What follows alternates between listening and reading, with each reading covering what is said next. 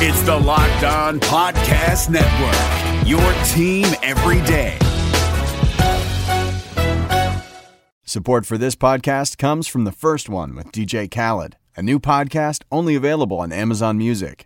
What's up, y'all? This is DJ Khaled, and this is The First One. I talk to the most iconic artists on the planet about songs that didn't change the game, but changed their life. We hear from all the A-list music stars like J Balvin, Nas, and Kelly Rowland, who tell their stories about their first hits that took them to being overlooked to being overbooked. Join me every Thursday, only on Amazon Music. That's for my crazy day. My packed commute, all those unread emails in my inbox. But I'm getting stronger, faster, and pushing myself further every day. I don't care if I'm not like everyone else. This punching bag is the best way to end my day. Whew. Fearless is knowing yoga isn't your style. That's the power of the Blue Cross and Blue Shield Federal Employee Program. Learn more about our healthy benefits at fepblue.org/getmore. This is the Locked On Bengals podcast. I'm James Rapien. A lot to get to today on Twitter, at James Rapien, at Locked On Bengals. You can subscribe on iTunes and audioboom.com. Man, oh man, did Marvin say something that pissed everyone off yesterday. We're going to get to that. You're also going to hear. You heard from Jay Kirkpatrick yesterday. Today, Cedric Ogbuehi. Come on down. You're going to hear my conversation with the Bengals starting left tackle in just a bit. But let's get to these Marvin Lewis comments because Marvin had something to say. The touchdown celebration rule, well, now the NFL wants to allow it. They're getting rid of the rule where they throw the penalty if Antonio Brown twerks or Odell Beckham does a dance. And fans everywhere are excited. And I don't blame you. I love touchdown celebrations. Hell, I think it's good to celebrate when you have a victory. When you do well, when you work your ass off for 8 to 10 to 12 months in some players' cases out of the year, when you score 10, 12 times a year, I don't blame you for scoring and celebrating. Heck, you might score once or twice in your career. I don't blame you for jumping into the end zone and then jumping into the crowd or spiking the ball or flexing or doing whatever you do. Whatever player does, it doesn't bother me. I like it. Love Chad Johnson when he celebrated. Love all that, as most fans do. Most fans love that stuff. So yesterday, when the NFL decided to allow touchdown celebrations again, and this via ESPN.com, Catherine Terrell talked with Marvin, and Marvin said, quote, "I'm not for that at all," meaning not for touchdown celebrations. Marvin says, "We had a good standard. And the whole standard has always been you want to teach people how to play the game the correct way and go about it the correct way. And that's not a very good example for young people." Oh, man. And people started shredding Marvin. And it's because he said that, and that's not a very good example for young people. Pro Football Talk, Mike Florio, he tweeted out this: "Coach of team, which drafted a woman puncher, thinks allowing touchdown dances sets a bad example for children." And see, Marvin set himself up because now everyone, Twitter sphere, everyone had the same article. The same damn article. Well, Marvin, keeping Adam Jones around. Joe Mixon, gonna draft him. And touchdown celebrations are a big deal. That's the bad example, Marvin. That's what everyone went with. And it was easy and it was the low-hanging fruit, and I get it. How about this? He might not have said it correctly, but the majority of what Marvin said was correct. He was right. He's the head coach of an NFL football team who said, "I'm not for touchdown celebrations at all. We had a good standard, and the whole standard has always been you want to teach people how to play the game the correct way and go about it the correct way. Period." If he ends it there, he's 100% spot on. Every coach in the league probably feels that way. But he said, and that's not a very good example for young people. Shouldn't have said it. Shouldn't have said it because then it gives everybody, including Mike Florio, local, national, everyone's talking about it and saying it and going about it, well, the way a lot of people very predictably would. Take out that last part. Every coach feels that way. You think coaches want to worry about choreographed touchdown dances? planned touchdown dances? No. Zero. The head coach is the damn captain. The head coach is the man. Position coaches, yeah, they're closer with the Jeremy Hills. The running backs coach is closer to Jeremy Hill. Talks to Jeremy Hill more. Might not have as much of a problem with it. Remember back Chad Johnson, the most famous probably end zone celebrations in history came from Chad Johnson. Hugh Jackson was the wide receivers coach. They were really, really, really close. Still are today. It's different when you're the head coach. You can't, not only do you not want to encourage that stuff, you want to keep all that stuff reined in. The last thing Marvin Lewis wants to do is have this offense with John Ross and Joe Mixon scoring all these touchdowns, and then he has Chad 2.0 and John Ross, and Joe Mixon, who's got plenty of off-the-field stuff that he's going to keep answering questions for, especially if he's really good. He doesn't want him celebrating in the end zone.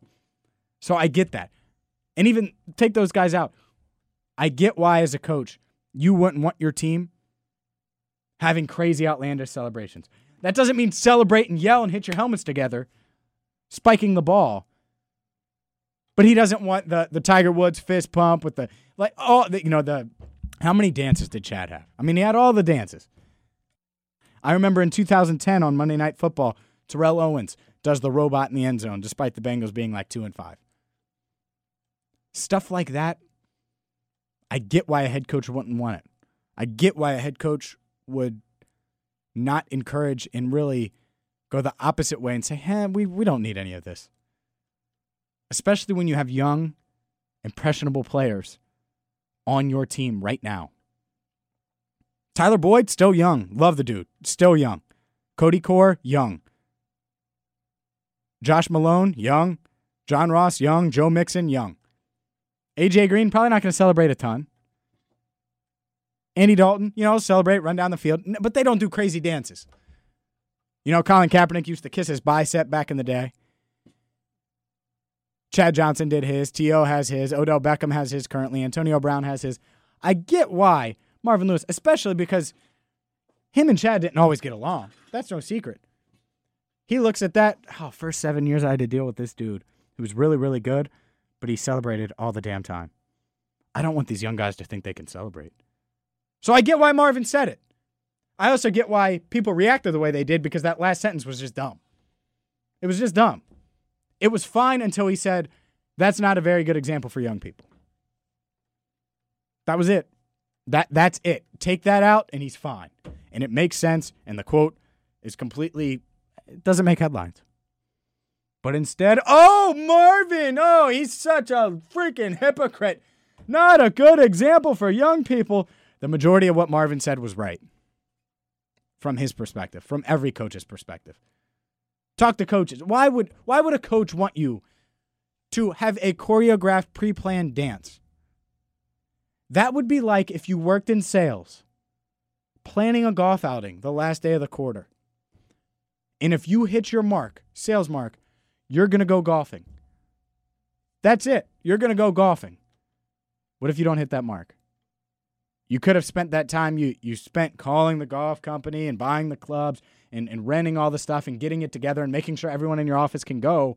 All that time planning that could have been spent on selling and maybe reaching your goal. And then you could celebrate. That's the coach's job, to reel it in. It's not your job. It's not my job. You guys obviously want to celebrate pump fakes, spikes, and celebrations. Absolutely. Love it. As a fan, I get why you are excited that the NFL did this. I also understand Marvin Lewis's perspective. I hope you guys do too. I'm James Rapien. This is the Locked On Bengals podcast. On Twitter, @JamesRapien, @LockedOnBengals.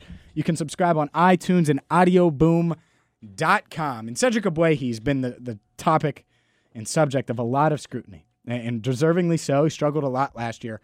I was able to sit down with him for a brief conversation yesterday at Paul Brown Stadium. Here's my one-on-one with Bengals left tackle Cedric Ogbuehi. How's the offseason going? It's going good. I think it was running smoothly. I'm just glad to be out there. What was, at the end of the season, I assume every player looks back on their season and has a goal or two of the offseason. What were some of your goals moving forward to 2017? Yeah, just like you said, just move ahead. Last year was last year, and just worry about this year, and really improve. All aspects of my game, and I think I've done that. I think I'm still doing that. Now, Andrew Whitworth obviously leaving is such a topic. It's something you're going to talk about inside the locker room, I guess, some, and outside of it. We certainly talk about it on the radio. Is that something where obviously you want to play? In the competitor in you want to play. So now there's a door for you to potentially have a big role on this team in 2017, but it's tough to see a guy that was a leader leave. Yeah, for sure. I'm happy for him. Obviously making a lot of money, so I'm glad, I'm happy for him. And just happy for my opportunity to play left tackle. He's texting me all the time, encouragement, so we move on. What kind of relationship have you formed with the guy to your left, Andre Smith? Oh, yeah. I've known him my rookie year. It kind of took me in a little bit. So, great friends, and glad to have him back. This offense obviously added weapons. Another running back, 2 wide receivers. Sure. Seems like the sky is kind of the limit. Andy's in his prime, AJ's in his prime. How do you feel being an offensive lineman on an offense that could be pretty good this year? Yeah, I feel like it's all on the O-line this year because we have all the weapons, and I think it's on us. And we're glad for that pressure. We like the pressure and ready for it to prove a lot of people wrong. Yeah, absolutely. What was? It's obviously just first day here. What was the first day like? It was good. Obviously a little rusty, a little tired. Got to get used to getting in that position that many times. But overall, I think it went pretty well. That's Cedric Ogbuehi. Talked to him yesterday in the Bengals locker room. And I will say this. It became apparent early on in that interview when I asked him about the offseason how self-aware he was. About improving, about putting last year behind him. That wasn't me saying that, putting those words in his mouth. That was Cedric Ogbuehi saying, yeah, I kind of need to bury that and move on, move forward. And when he says stuff like that, and then when he has the self-awareness to say, I want to prove people wrong, I like that. Now, I'm not saying it's going to happen, but I'll tell you this. I can usually only speak for myself on this stuff, but if I felt like I was doubted, and I really struggled at something, but I was given another chance, another opportunity to start, another chance to go out there and show what I could do in a whole offseason to improve, I would hope that I would improve. And I would feel like there's a fire lit of determination, wanting to prove everybody that's ripping me on radio and TV, like that would eat at me. And it might not be eating at Cedric. I'm not saying it is. But it sounds like he's hearing that stuff. It sounds like he's aware of that stuff. And it sounds like he wants to at least say the right things and wants to prove people wrong. I like that. I would rather that than, last year was a struggle. I think it's going to be a lot better this year. Yeah, the criticism, I don't really understand it. But, it's a team game and we just got to play better as a whole. Like, there was no anything. He's the one who said it's all on the offensive line. He said that. That's very self-aware. We have all the weapons in the world. It's kind of on us. And by us, you could tell he meant a lot of him. Jake Fisher, sure. Andre Smith, sure, who I asked him about. But you could tell. At least I could. Just talking to him, his facial expressions, the way he conducted himself, the way he was talking. There's pressure on himself. He's putting pressure on himself, and he admitted that he wants that pressure. That offensive line room wants that pressure. And I'm telling you what, if that offensive line is good, watch out. I'm not saying they're going to be, and I'm not saying he's going to shock people. I do think this, though. The bar is so low for the Bengals offensive line. Like, it's really low. I was talking to Lance McAllister about this yesterday.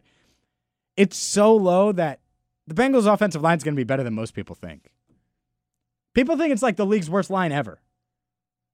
Like ever. People think, man, this is a great or awful offensive line. They don't need to be great to surprise people. They just need to be okay. Like if the Bengals finished top 20 in offensive line play, a lot of people would be surprised. I think they do. I'll say that May 24th. If they don't, Paul Alexander might need to find a new gig. I'm James Rapien. This is the Bengals, or Locked On Bengals podcast. I appreciate you guys for tuning in. Follow us on Twitter at LockedOnBengals as our account continues to grow. You can subscribe on iTunes and audioboom.com. Get my tweets at James Rapien. And until tomorrow, well, you're going to hear from Brandon LaFell, the former Patriots wide receiver, now turned Bengal. Had over 800 yards last year. He talks about John Ross, Josh Malone, the new additions, and so much more, and the difference between last year and this year as far as Brandon LaFell is concerned, because last year he was a free agent, came from New England. By the way, congrats to Andrew Hawkins, one of my favorite Bengals players, former Bengals, signed a deal with New England today. Details on my blog at ESPN1530.com. I appreciate you guys for tuning in. Until tomorrow, thank you for listening to the Locked On Bengals podcast. Did you watch the 2020 Reds with higher expectations than a first-round wild card exit of epic proportions? Did you think that the Reds hitting would come around with the signings that they made last offseason? Are you wondering who is asking you all of these questions? Hi, my name is Jeff Carr, and I host the Locked On Reds podcast each and every day, part of the Locked On Podcast Network, your team every day. Throughout the offseason, I'm going to take a look at these Reds, how they fix what didn't work in 2020, and how they continue their success in 2021. But wait, there's more. I'll also have interesting interviews with players, writers, and everyone in between talking about the Cincinnati Reds. Come join me on the Locked On Reds podcast each and every day.